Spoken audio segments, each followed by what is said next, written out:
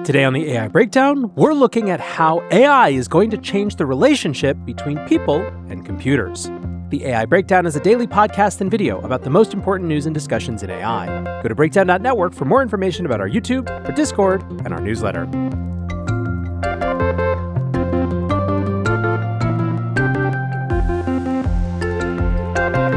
Welcome back to the AI Breakdown. It is, of course, a long reads episode of The Breakdown, and today the inspiration piece that we will be drawing from is how AI will change our relationship with computers. It was published in The Information and was written by venture capitalist Vinod Khosla, who has been one of the loudest proponents for artificial intelligence. The key idea is right there in his subheader. We've always adapted to software. Now, AI is enabling software to adapt to humans instead. So I'm going to read a few sections of this, and then we'll have a discussion. Vinod writes, "There's a lot of buzz about AI hardware and gadgets. I want to discard these terms. They're misleading. What you call gadgets or hardware, I see as facilitators of a new era in which low-latency voice becomes the primary way users interact with smart AI. These devices are support infrastructure. This isn't just about devices, it's about a fundamental shift in human-computer interaction. Artificial intelligence will spur two fundamental changes in our relationship with technology. The first is that voice, already the most natural interface for human interaction, will become a dominant interface. Imagine latency reduced to less than half a second, a stark contrast to the sluggishness of touch-based devices. Even silent voices on the table, vocalizing commands without a sound, an especially useful option in a public setting like a cafe. Silent voices mouthing the words without allowing sound to come out of your mouth. Technologies to detect such silent speech will allow one to privately dictate in public places without anyone being able to listen. The second revolution is in how apps will adapt to us. No longer will we need to learn to navigate through apps like Uber or complex systems like those of SAP and Oracle. Thus far, we've always adapted to software, learning its intricacies, remembering layered menus, and so forth to communicate with machines. Training to use complex apps is commonplace. Now, AI is enabling software to adapt to humans instead. This will lead to new types of hardware designed primarily for voice interaction, with the computer learning the human language and the human.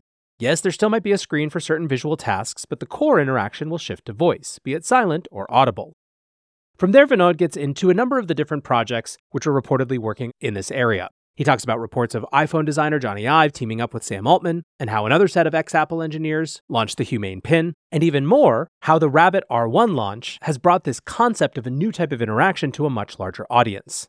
Vinod also points out that when it comes to how we're going to start adopting these interactions, it's not necessarily just going to be because of work. He talks about the cumbersome workflow he currently uses when hiking to identify plants with an app, which could be replaced by simply pointing a device powered by AI at the app and asking, "What is this plant?" He also makes a number of arguments about why device creators might be excited about a voice paradigm.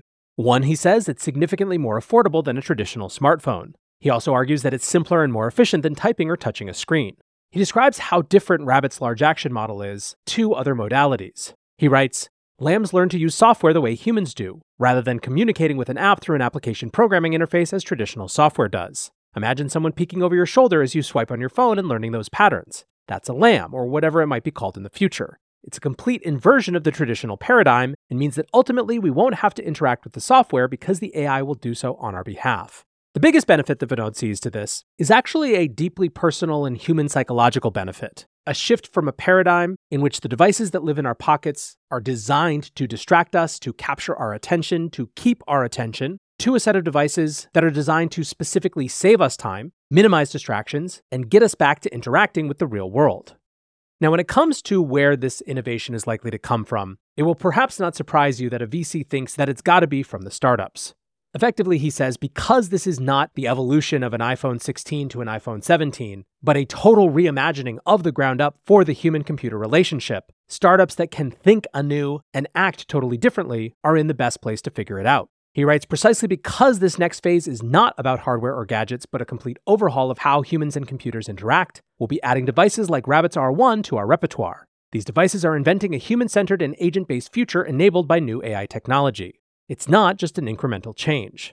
Apple brought us the world of there's an app for that. Rabbit-like devices will bring us the world of there's an AI for that, accessible through a voice-driven personal agent that can run apps for you. So that's a summary of the piece. Like I said, you should go read it on The Information, which is by far the best source of especially breaking news in the AI space.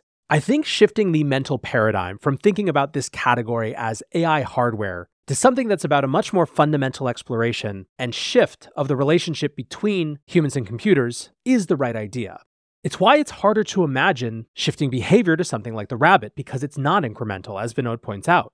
One thing that he doesn't discuss is how AI is still a little bit behind where it needs to be for some of these systems to really come into play. For example, we've recently had people get their hands on Grok, G-R-O-Q, which runs LLMs massively faster than the experience that people are used to with things like Gemini and ChatGPT. Reducing the latency in such a profound way is going to be a key step towards having natural voice-mediated interactions with a device like the rabbit or whatever else comes like it.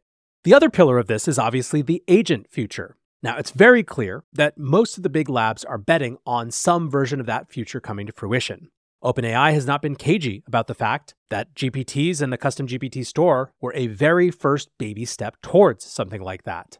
However, if you look at where a lot of the startups talking about agents are, it's pretty clear to me that there is not yet a really strong sense of which use cases for agents, which functions in people's lives, they're most likely to automate and outsource to an agent first. You see a ton of companies trying to do generalist AI agent type activities. And the reason for that is that until people start actually using them, we're not really going to be able to know or predict what people will use them for. I actually tend to be more skeptical of a generalist personalized AI assistant type of future, where everyone has a little EA in their pocket that does things for them.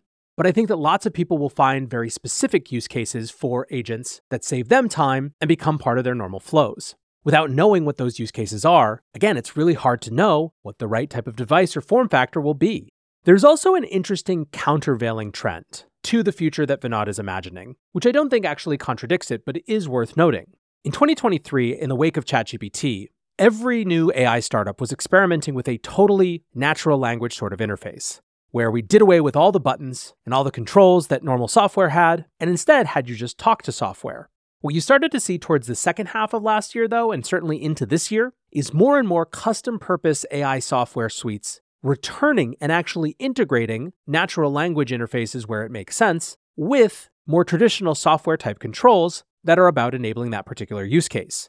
You're seeing this a lot, for example, in the visual realm with design software, where, for example, a startup or a platform's entire purpose is to help someone create the best product shots, which, for example, a company called Flare AI is doing.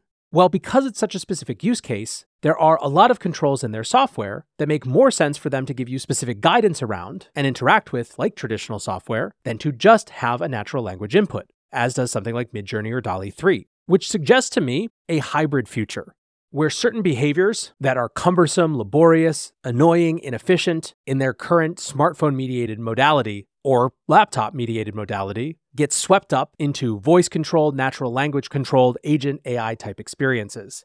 But then other things will still be mediated by screens, by controls that aren't just about natural language. There will still be software where the trade-off to learn complex interactions will be worth whatever challenge it presents. Whatever the case, it's going to be an exciting and diverse and dynamic future, and I will be sharing everything I learn about it with all of you as we go.